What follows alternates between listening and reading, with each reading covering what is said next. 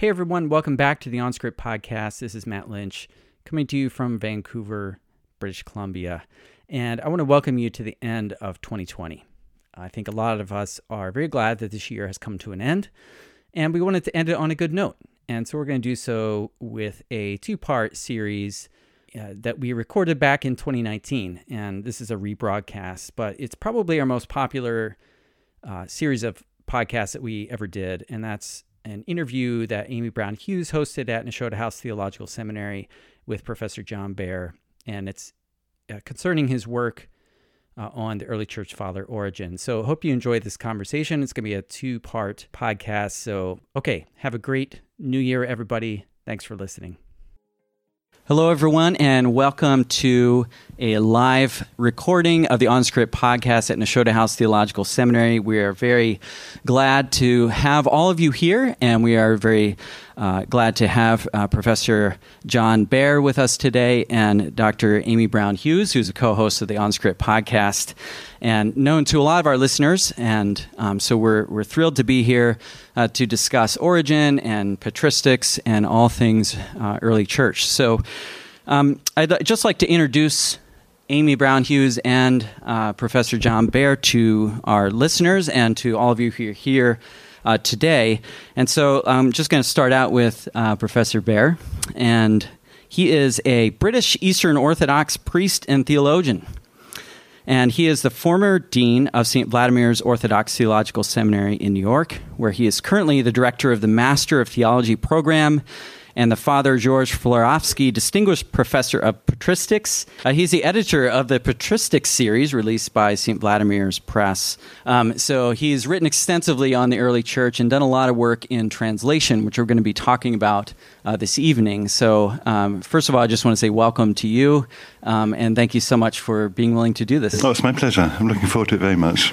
And I also want to welcome Amy Brown Hughes. Amy's co-host of the podcast, so she's already known to a lot of you. She's assistant professor of patristics at Gordon College. She received her PhD in historical theology with an emphasis in early Christianity from Wheaton College. And she's the author with Lynn Cohick of Christian Women in the Patristic World, Their Influence, Authority, and Legacy in the 2nd through 5th centuries, which is a really groundbreaking work. And her research interests include Eastern Christianity, Trinitarian and Christological thought, Christian asceticism, theological anthropology, and much, much more. And she wants to highlight the contributions of minority voices to theology, especially those of women. So, Amy, welcome to the OnScript podcast. Delighted to be here. All right. I want to just start out by asking both of you a little bit about how you got into the study of the patristics. So, Professor Behr, if you could just begin by talking, how did you land in this world and land in it so firmly and deeply? And that's a just, is it? If I could just say a few words about that. Yeah. Okay. That's not that easy. So I grew up in the Orthodox Church in England. Okay. My father was a priest, great-grandfather was a priest, come from Russian immigration on my father's side. During most of my teenage years, I stopped going to church. I fell out of church. Came back to church when I was about 17 years old. Dropped out of school and came to church. Okay. And I became passionately interested in theological reflection at that point. And my first real theological books that I started to cut my teeth on was especially Metropolitan John Zizoulis' book, Being as Communion. Yeah, and I became really fascinated with that. And then I realized that this is in fact what I want to do. But if I wanted to do that, studying theology as an undergraduate in England was not the way to go. Because if you're doing that, it would be, you get one class in church history, one class in patristics, and maybe one more, and that's about it. So what I decided to do, in fact, was to go to university, study philosophy, especially Manuel Levinas and the continental phenomenological tradition, which Zizoulis had been making quite a bit of use with, and then on the basis of that, thereafter go on to do master's level work at Oxford with Metropolitan Callistos in the realm of patristics. So it went from growing up in the church, coming back, studying philosophy, and I actually think one of my one of the greatest blessings in my life is that I've never really studied theology. I studied philosophy, I studied how to think, how to read, how to think critically and so on, and then went back to the early church to read the early writings of the church and the tradition. And I've been doing that for some 20 years or more now, and every time I go back to it and immerse myself in it, I realize how much more there is to learn. It becomes more and more difficult the more and more you do it. Could you talk briefly about the influence on you of Metropolitan Kallistos? So you studied with him at Oxford. At Oxford. And talk a little bit about who he is and his influence on you. Metropolitan Kallistos is one of the main Orthodox theologians in the 20th century. He grew up in Bath, near where I was born.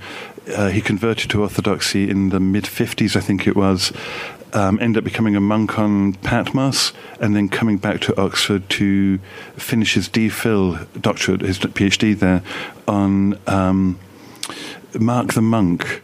It was Mark the Monk, and baptism Mark the Monk under Duas Chitty, and then spent 30 or 40 years teaching at Oxford. So I came to him to study theology in the late 80s, and in fact most of what was involved in studying theology as a graduate student then was simply meeting with him one-on-one every week, going through different fathers week by week for a year or two, and then doing doctoral work after that. Great. And Amy, let me just ask you a little bit about how you got into the study of patristics and some of the major influences on you. So I am a little of a weird bird. Listeners of the podcast know that I come from the Pentecostal tradition.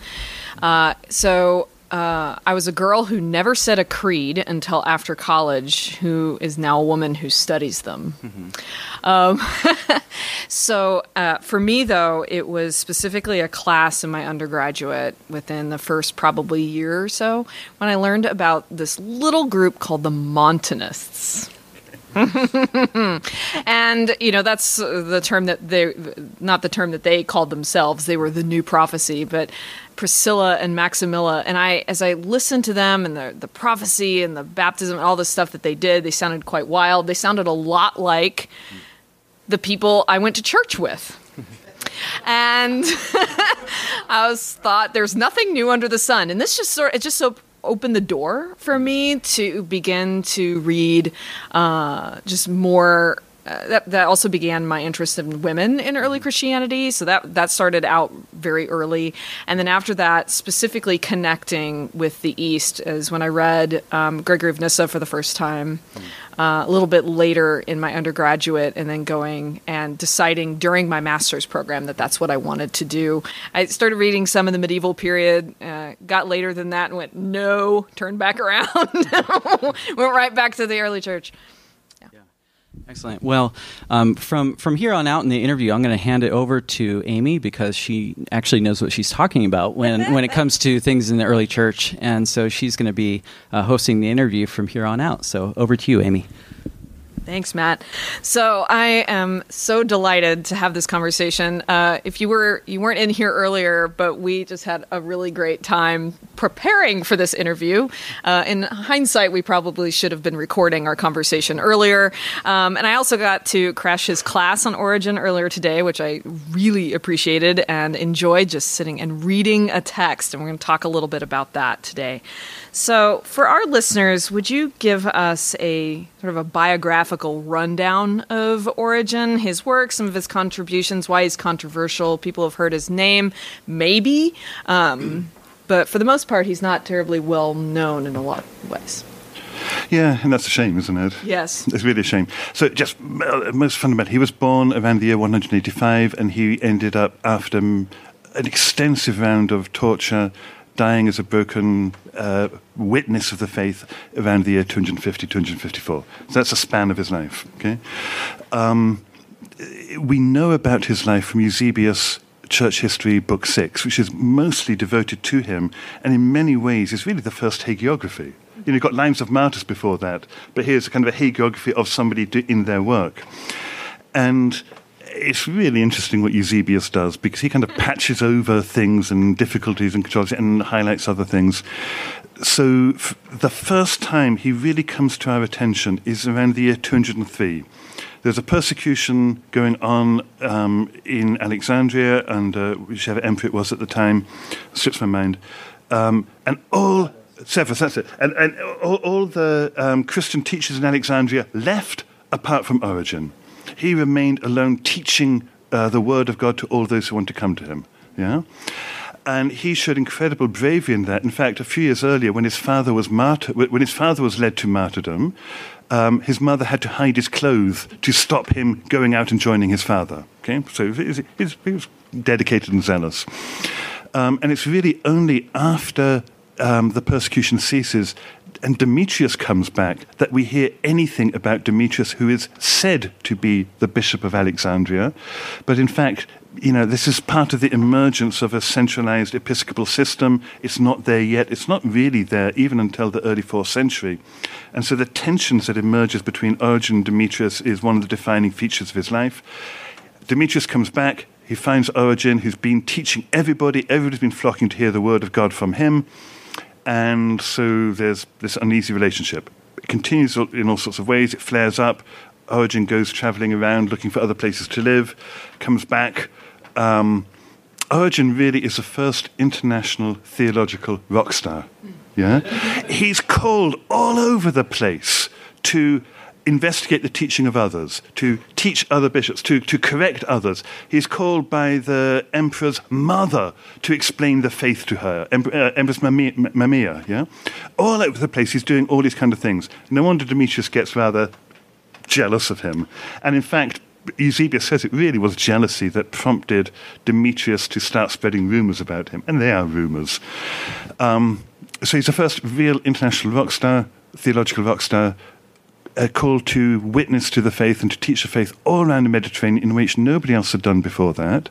He's the first one to really work on the text of Scripture, producing the hexapla, where he went through and took the different the Greek translations, the Hebrew text, made a parallel edition of 6 different versions, hexapla, 6 columns of the scriptural text, and then started writing commentaries from Genesis all the way through. He's reported to have written hundreds of thousands of lines throughout the course of his life.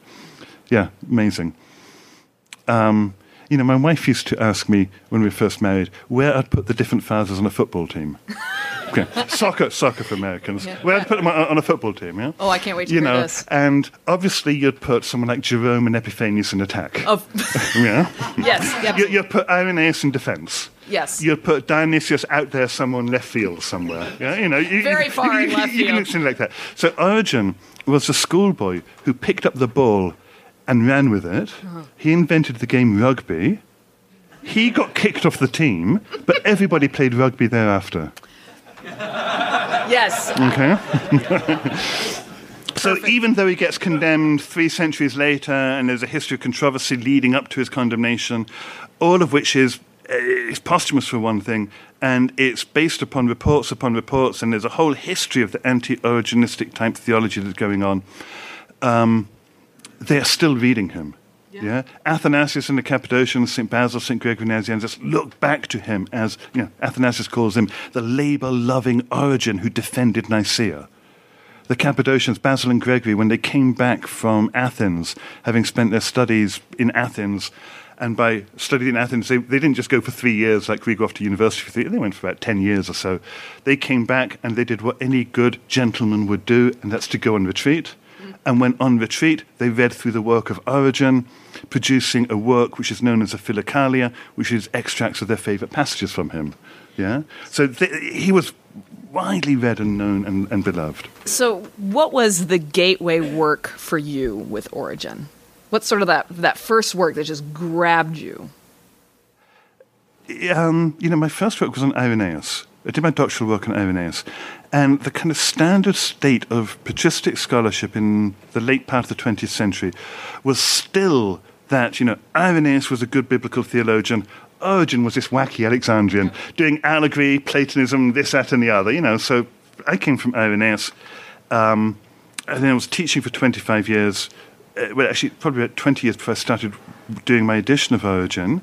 And during that time, I came teaching Origen year in, year out, became overwhelmingly convinced about the inadequacies of the presentation of his work And then working through that for the benefit of my students and preparing this, absolutely came to love the work on first principles. Hey, it's the most spectacular way. That is a great along with segue. the commentary on John. Oh, yes.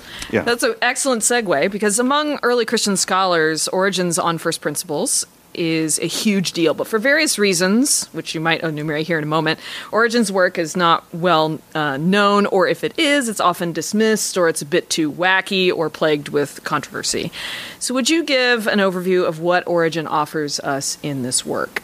So the problem with On First Principles, it's a controversial work to begin with. Even by the end of the Greg of Nyssa, in his work on the making of man, De Hominis Ob Officio, in the 379, 380, that kind of time, he reports how it's been so badly mistranslated in the Nicene, post-Nicene fathers. He says that some people taught the pre-existence of soul. No, some people concern themselves with the book On First Principles, which seems to teach different thing. Okay? So there's questions of how to interpret it all the way from the beginning. And part of it is a changing theological context, from an apocalyptic world of Second Temple Judaism, a liturgical world, into a much more philosophical, abstract, dogmatic world. Okay? He's still working in the earlier world. And that's still actually what liturgy is, really, when one gets into it. So it's controversial work from the beginning. The real difficulty is that we don't have it in Greek. We've only got it in Latin, translated by Rufinus in the 390s.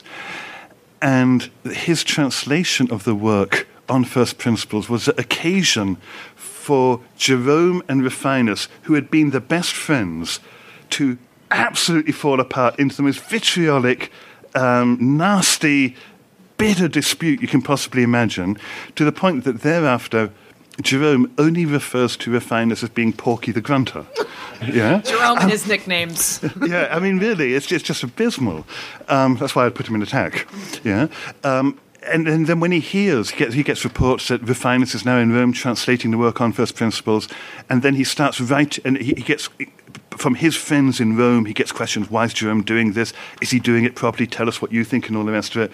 And then Jerome, before he even sees Rufinus' translation, starts writing against it, and does all sorts of absolutely abysmal things. I'm just going to find a quotation here, because it is so striking what he does.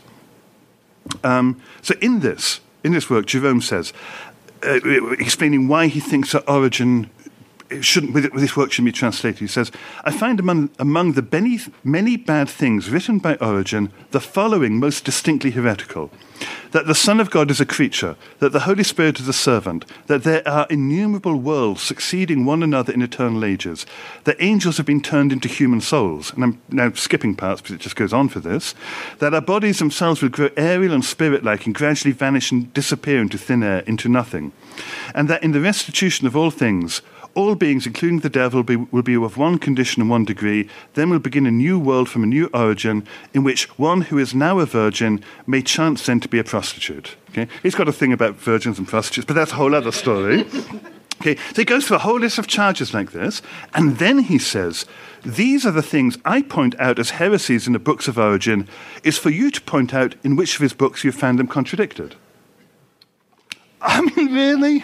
You know, these are things that I say Origen teaches and teaches badly. I'm not going to tell you where they are. You show me where he says otherwise. Yeah? It is just abysmal. And we're talking about the person, Jerome, who also translated. Yeah. Actually, the Song of Songs and all the rest of it. 2 homilies on the Song of Songs and talks about how no one, I can't remember the exact even quote. Better than the apostles. He's no better theologian after Paul himself. He uses this lofty language to talk about how Origen is the most, there's just no one like him. And then... So that's where you start to get the charges raised against Origen, and they're ultimately all baseless. They're Jerome's throwing out charges, which then develop into an anti-Origenistic type trajectory. And the result of that is that the work gets condemned, and Origen himself is condemned, and the work is lost. So we've only got it in the Latin translation. Now, what makes it difficult is that Rufinus, in his prefaces, he's got 2 prefaces, before Book 1 and before Book 3, in his prefaces to On First Principles, his translation of it, he says, I've changed some things. Yeah? Wherever Origen seems to say something which is against the faith regarding the Father and the Son, well, this is obviously the result of falsification, and we know that Origen's works were falsified in transmission.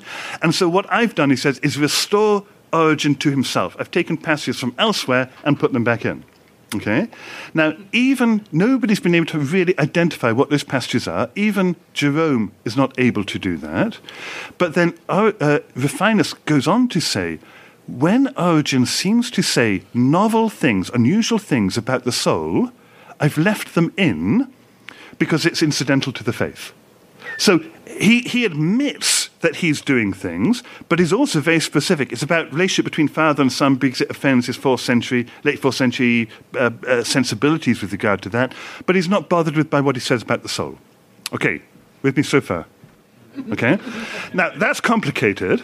Now, what makes it even more complicated is that the edition that dominated the 20th century and the translation of the edition that dominated the 20th century was done by Curtishow in 1914, I think it was, and then translated by Butterworth into English in 1930-something, 35, I think.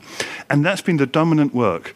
Now, what Curtishow determined is that Rufinus is a completely untrustworthy translator, that the real teaching of Origen is what was condemned in the 5th, 6th century, and therefore we've got to reconstruct the work on first principles on the basis of what we know to have been the real teaching of Origen as it was condemned.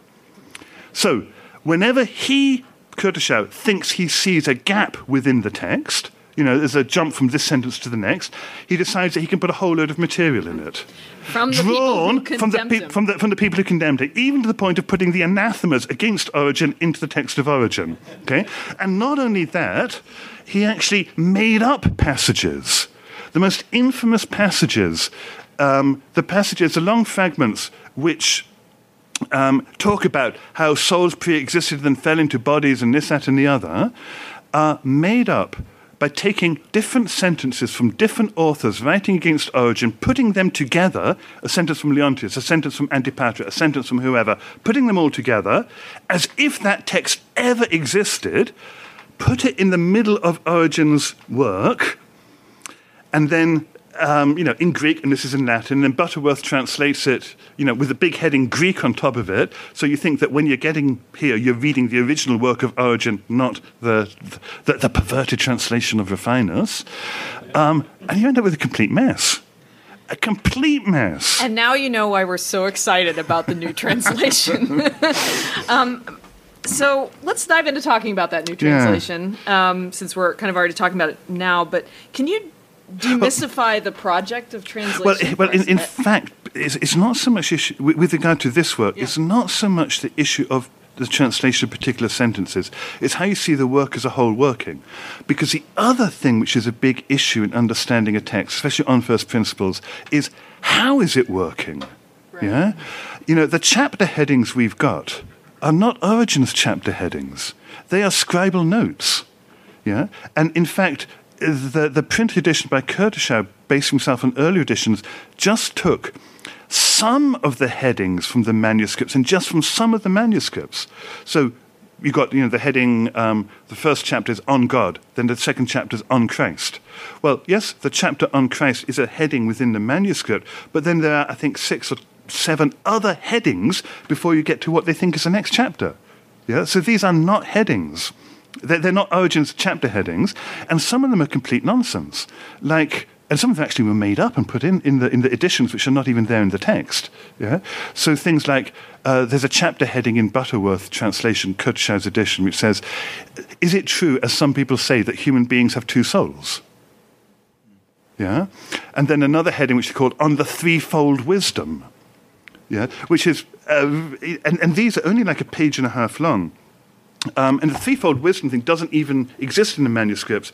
It's a note which is about 5 lines long, which he says, here Origen is talking about the wisdom of God, the human wisdom, and a whole bunch of other things, and differentiate 3 kinds of wisdom. It's not a chapter on the threefold wisdom. So when you're reading a text like that, you've got to strip out all the chapter headings. There's scribal notes where the scribes have written, here Origen is talking about this, here Origen is talking about that. Strip that all out, start again, Look at what Origen says he's doing. He's got a preface where he lists the topics he's going to do. Look at the text itself and pay attention especially to things where he says, like, we've done this, now we're going to do this. Having done X, Y, and X, Y, and Y, let's turn to Z. Yeah? Those are the divisions within the work. And when you do that, it actually looks quite different. Well, and as I'm looking around the room, people are looking at going, there's this assumption that when you get a translation, no, you get that you can trust the well, translation. if it's mine, you can. Yeah. But I think there's this misunderstanding of just sort of what goes into the work of translation, of working with manuscripts, and sort of designating. You made some significant corrections and used some additional manuscripts that weren't used before. Would you just sort of, in brief, kind of demystify this project of translation for us? How do you approach the work of translation, especially when you're engaging with a text like this? I absolutely love the work of translating. Yeah, I spent. Actually, after doing my doctoral work in Oxford, I came to teach at St. Vladimir's, and they have a rule that you've got to have a degree from an orthodox institution, so even having a doctorate from Oxford under Kallistos, it wasn't sufficient. I had to do a THM. Great. And so what I did, I chose to do a translation of Irenaeus' On the Apostolic Preaching. That was the first book I ever did in translation. And since then I've been doing translated on the Incarnation. I did this, I'm doing other works, doing Irenaeus and so on.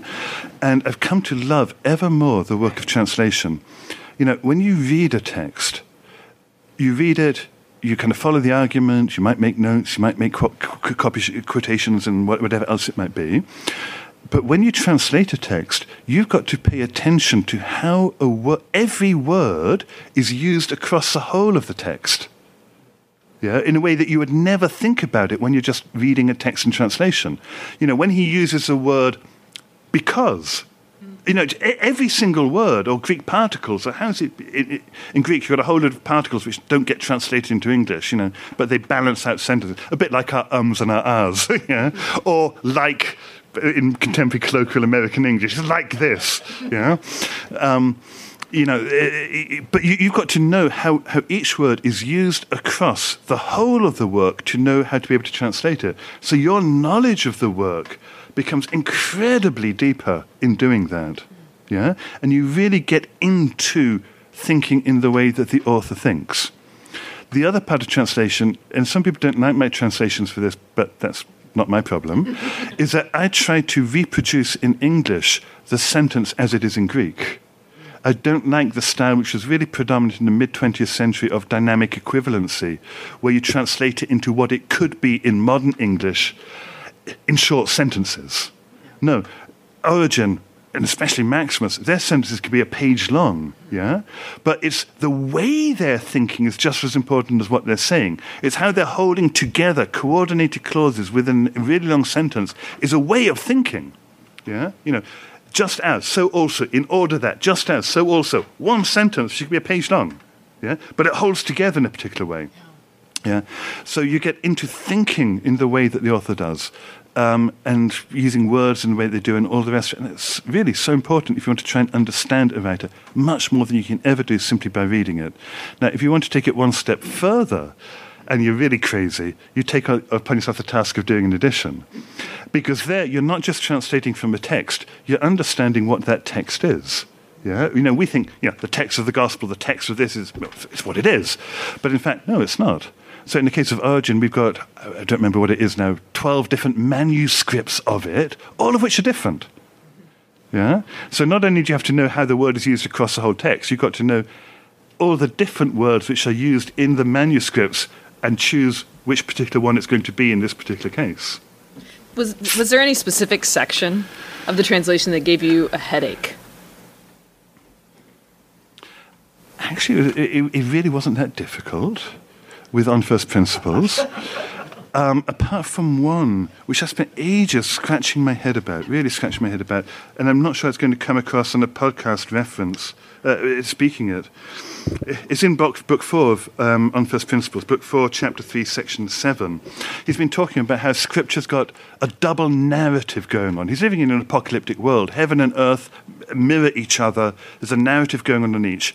So he bases it on, he says, Paul talks about there being a Jew inwardly and a Jew outwardly. Well, there's two different meanings of that, yeah? Likewise, Scripture third has got a double meaning all the way through. So Jerusalem is, of course, the capital city of Judea, but it's also our heavenly mother, yeah? Egypt is a geographical land, but it's also this world. You're reading things on a double narrative all the way through, and it's correlating a double narrative. So he says this, and so that we, book 4, chapter 3, paragraph 7, so that we do not linger on the topic of the Jew who is one in secret, and that of the inner human being, the Israelite, this being sufficient for those not lacking acumen, we turn to our subject and say that Jacob was the father of the 12 patriarchs, and they of the rulers of the people, and these again of the rest of the Israelites. Okay, the bodily narrative descent describes the Scripture. So he says, so then the bodily Israelites have reference to the rulers of the people, and the rulers of the people to the patriarchs, and the patriarchs to Jacob, and those still higher up. Okay, now the word have reference to the rulers is tin anagogi echusin. It has an anagogy. So we're talking about the descent of the tribes, from the patriarchs down through the lineage, but it's actually a reference backwards, which is a reference upwards. Oh, man. Yeah, and then it carries on. So just like with the bodily Israelites, they're descended from the rulers, and each one has a reference back to the previous one. The spiritual Israelites, on the other hand, of whom the bodily were a type, are they not from clans? The clans having come from the tribes from some one individual being, having a birth not of a bodily kind, but of a better kind, he too being born from Isaac, and he being descended from Abraham, all referring back up to Adam. So it's Isaac being descended from Abraham. So it's a descent, but it's also an ascent, referring back up to Adam. Again, it's pandon anagomenon epiton Adam, who the apostle says is Christ. Adam is Christ. The head of the race, the head of the race. Yeah? And what he's doing, I think, is playing with the descending and ascending genealogies in Matthew and Luke. Yeah, in one it's descending, in the other it's ascending. So how do you capture that? So we can talk about, I've descended from my father, from the lineage, and my lineage descends, but how do you say that in reverse in English? We have an ascent through. No, not really. So the only way I could figure out was to say it has a reference to. But even that's not quite, no, I'm still not happy with that. Okay, but there we go. Yeah. So, talking about this work and maybe some of the content that we find in there, some of the discussions that Origen has, some of which have been head scratchers for many and, like we've mentioned, controversial, but also incredibly interesting and, of course, the basis for a lot of early Christian theology. What are 2 points that Origen makes that you find most intriguing or challenging in this work? That maybe, and for what reason did it? So one of the things which really started me going on thinking through Origen again, in Book 1, Chapter 2, which is the section on Christ, at one point he starts talking about the term Almighty. He's taking all different passages from references, short passages from Scripture, which speak about wisdom or Christ and so on, and then he's looking at these terms and trying to understand what they mean as titles of Christ. And one of them from Wisdom 7:25 is that wisdom speaks of herself as being an emanation of the purest glory of the Almighty. And he turns to the question, Almighty. Yeah? And in that context, he starts off by saying, God is only Father if he's got a Son, and he's only Almighty if he's got that over which he's Almighty. And therefore, as it's better for God to be Almighty than not, clearly that over which he's Almighty must always exist. Okay? And that part of the work is then simply extracted and quoted without looking at what he says thereafter. Because he actually says, but we'll turn to that when we turn to the subject of creation, because we're not talking about that now. Okay, first point. And then he says, I've got to give a warning with regard to this, because our topic now is the topic of Almighty. And my point, he says, is that the title Almighty cannot be older in God than Father. Yeah? Because, he says, it's in wisdom that God has made all things. It's by his word that he's made all things. Scriptural text again, yeah? So he must be Father, the Father of wisdom, Father of the word, before he's almighty. Yeah? So his point, the point he's making throughout all of this is that the title Almighty cannot be older than the title Father. Because it's by his word, his wisdom, that he makes all things. And then light suddenly dawns. That's actually what the Nicene Creed says. We just think of it as a bunch of series of titles. I believe in one God, Father Almighty. We think, yeah, random titles. Well, no, actually, it's a logical order. One God. Jesus Christ is the Son of God. And because Jesus Christ is the Son of God, God is Father. Yeah? And because he makes things through the word, his wisdom, who is Christ, therefore he's Almighty. Okay, so there's an order to these titles, and that's what Origen is working towards. Okay, so the point he's making is absolutely fundamental to all theology thereafter. But then he carries on. The title Almighty, the title of God, is also a title that Christ has. It's used of him in the Apocalypse. He who was and is to come, the Almighty. Well, who else is that apart from Christ? So he's also Almighty. And then he says, just in case you misunderstand what I'm talking about, we've now got to reflect on what the omnipotence is. Yeah, we think Almighty, we think superhuman, omnipotent, can do anything he wants, and working with inert matter and whatever else. He says, no, the omnipotence of God is shown by the fact that at the name of Jesus, every knee bows. Yeah, which is obviously a reference to Philippians 2. So the omnipotence of God is that which he manifests in the weakness of the cross. Yeah. It's not he's omnipotent and forces everybody to bow the knee to him, to become subject to him. It is through the cross, through the weakness of the cross, he exercises an omnipotence, which is an omnipotence of reason, word, wisdom, loving persuasion, whatever else you might want to say. It's not by force and necessity he's the omnipotent one. It's by word and reason he's the omnipotent one. And it's by word and reason that we learn to voluntarily bow our knee at the name of Jesus, which then means, what creation is he talking about? Yeah. So if God is Almighty, and as Almighty he's the maker of heaven and earth, what is he talking about with regard to creation? Yeah. So just think about it for a minute. We use the English word creation in how many different ways?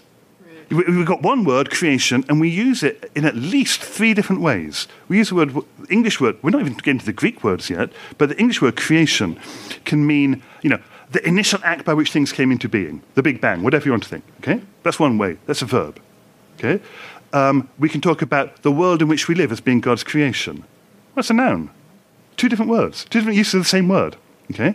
But if one wants to be really specific, one would have to say that creation is that which reflects the will of God in an unimpeded manner. Yeah? If God's the potter and we're the clay, the pot doesn't say to the potter, make me a different way. Yeah? So creation, strictly speaking, is that which is an unimpeded expression of the will of God. That's his creation. Yeah. How many of us do that? So we are not yet God's creation. Yeah? So creation, in fact, is something eschatological, when we all come to bow the knee, and all things are brought into subjection, and God can be all in all. So that's just with English. Now think about it with Greek. Okay, we just say creation, and we think, everything is about creation. No, there are at least 5 different verbs. Okay? You've got pio in Genesis 1. God makes, pio, particular verb. You've got plaso in Genesis 2. God forms. Yeah, different verb. You've got ktizo in the wisdom literature, okay, which is the point he's talking about. He's talking about wisdom literature and so on. God, where wisdom says of herself, the Lord created me. the beginning of his ways. Just like the risen Christ in the Apocalypse says, I am the Amen, the Arche of God's ktesis. The Arche of God's ktesis, the beginning of his creation. Okay? And interestingly, the word ktizo in wisdom literature is used really paradoxically. In the Orthodox tradition, we read Psalm 103, Septuagint 104, Hebrew numbering, every Vespers, at the beginning of Vespers. And at one point it says, you take away their breath, they die, return to the dust. You send forth your spirit. Does anybody know how it finishes? You take away their breath, they die, return to the dust. You send forth your spirit, and they are created. Yeah? We hear it backwards. We think God created everything, gave it life, and then takes it away. No, he takes it away, then gives it. You take away their breath, they die, return to the dust. You send forth your spirit. And actually, it's in the future. To see someday. They will be created. Yeah? And think about it. Throughout the whole of Scripture, it's always that way. It's God is, I kill and I make alive. Not I make alive and I kill. I kill and I make alive so that you know that your life comes from me. I will destroy Jerusalem so she can be my city. Yeah? So God's creation is actually what is manifest at the end when all has become subject to God, and that is his creation.